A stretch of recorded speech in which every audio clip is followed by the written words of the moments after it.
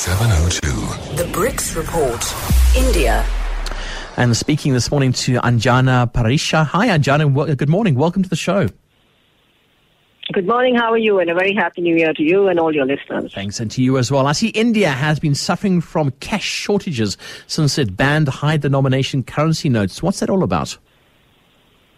Well, the government scrapped a whopping 86% of the currency overnight on November 8th in a bid to get rid of hordes of illegal cash, which there are in India. It asked for 50 days to normalize the situation until December 30th. Now, that hasn't happened primarily because the government has not been able to print new notes fast enough to meet demand. So the country has faced a huge cash crunch for these last few weeks. There have been massive lines outside banks. There are limits on the amount of money you can withdraw. Banks often don't even hand out the amount that you ask for, and 40% of ATMs are out of cash. A lot of workers in the informal sector are not being paid their full wages because employers say they don't have enough cash. So there are a lot of difficulties, and these difficulties continue, particularly in remote and rural areas.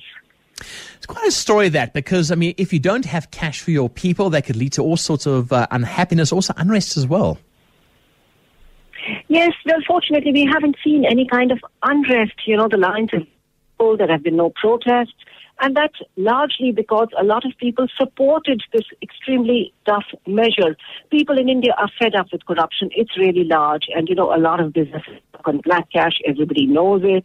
Barely a fraction of the population pays taxes. All your factories and all traders and shopkeepers, they work on cash, so they don't pay taxes.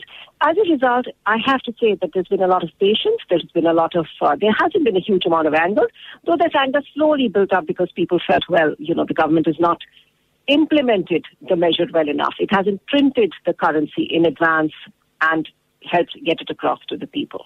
Is it actually helping, though, to curb corruption, to wipe it out? Are there any results yet?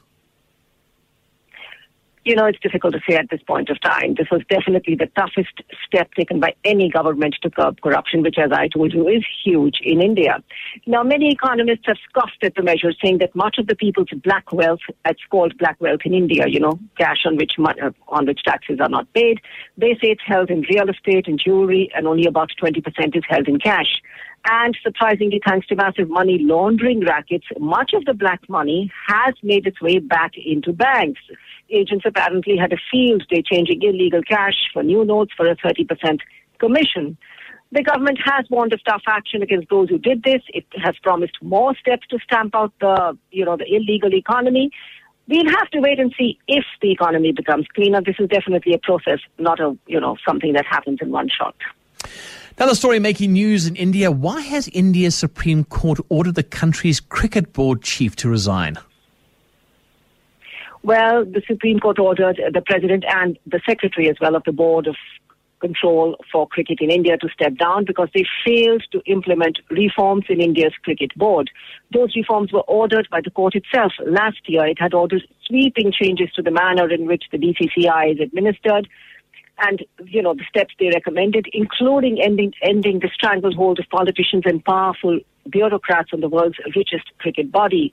These efforts to reform the BCCI, the court-led efforts, began in the wake of a corruption scandal in India's Premier League. You've been hearing all about corruption in India just now. But of course, after they were sacked, the officials hoped that the board does not lose its international standing because of the upheaval.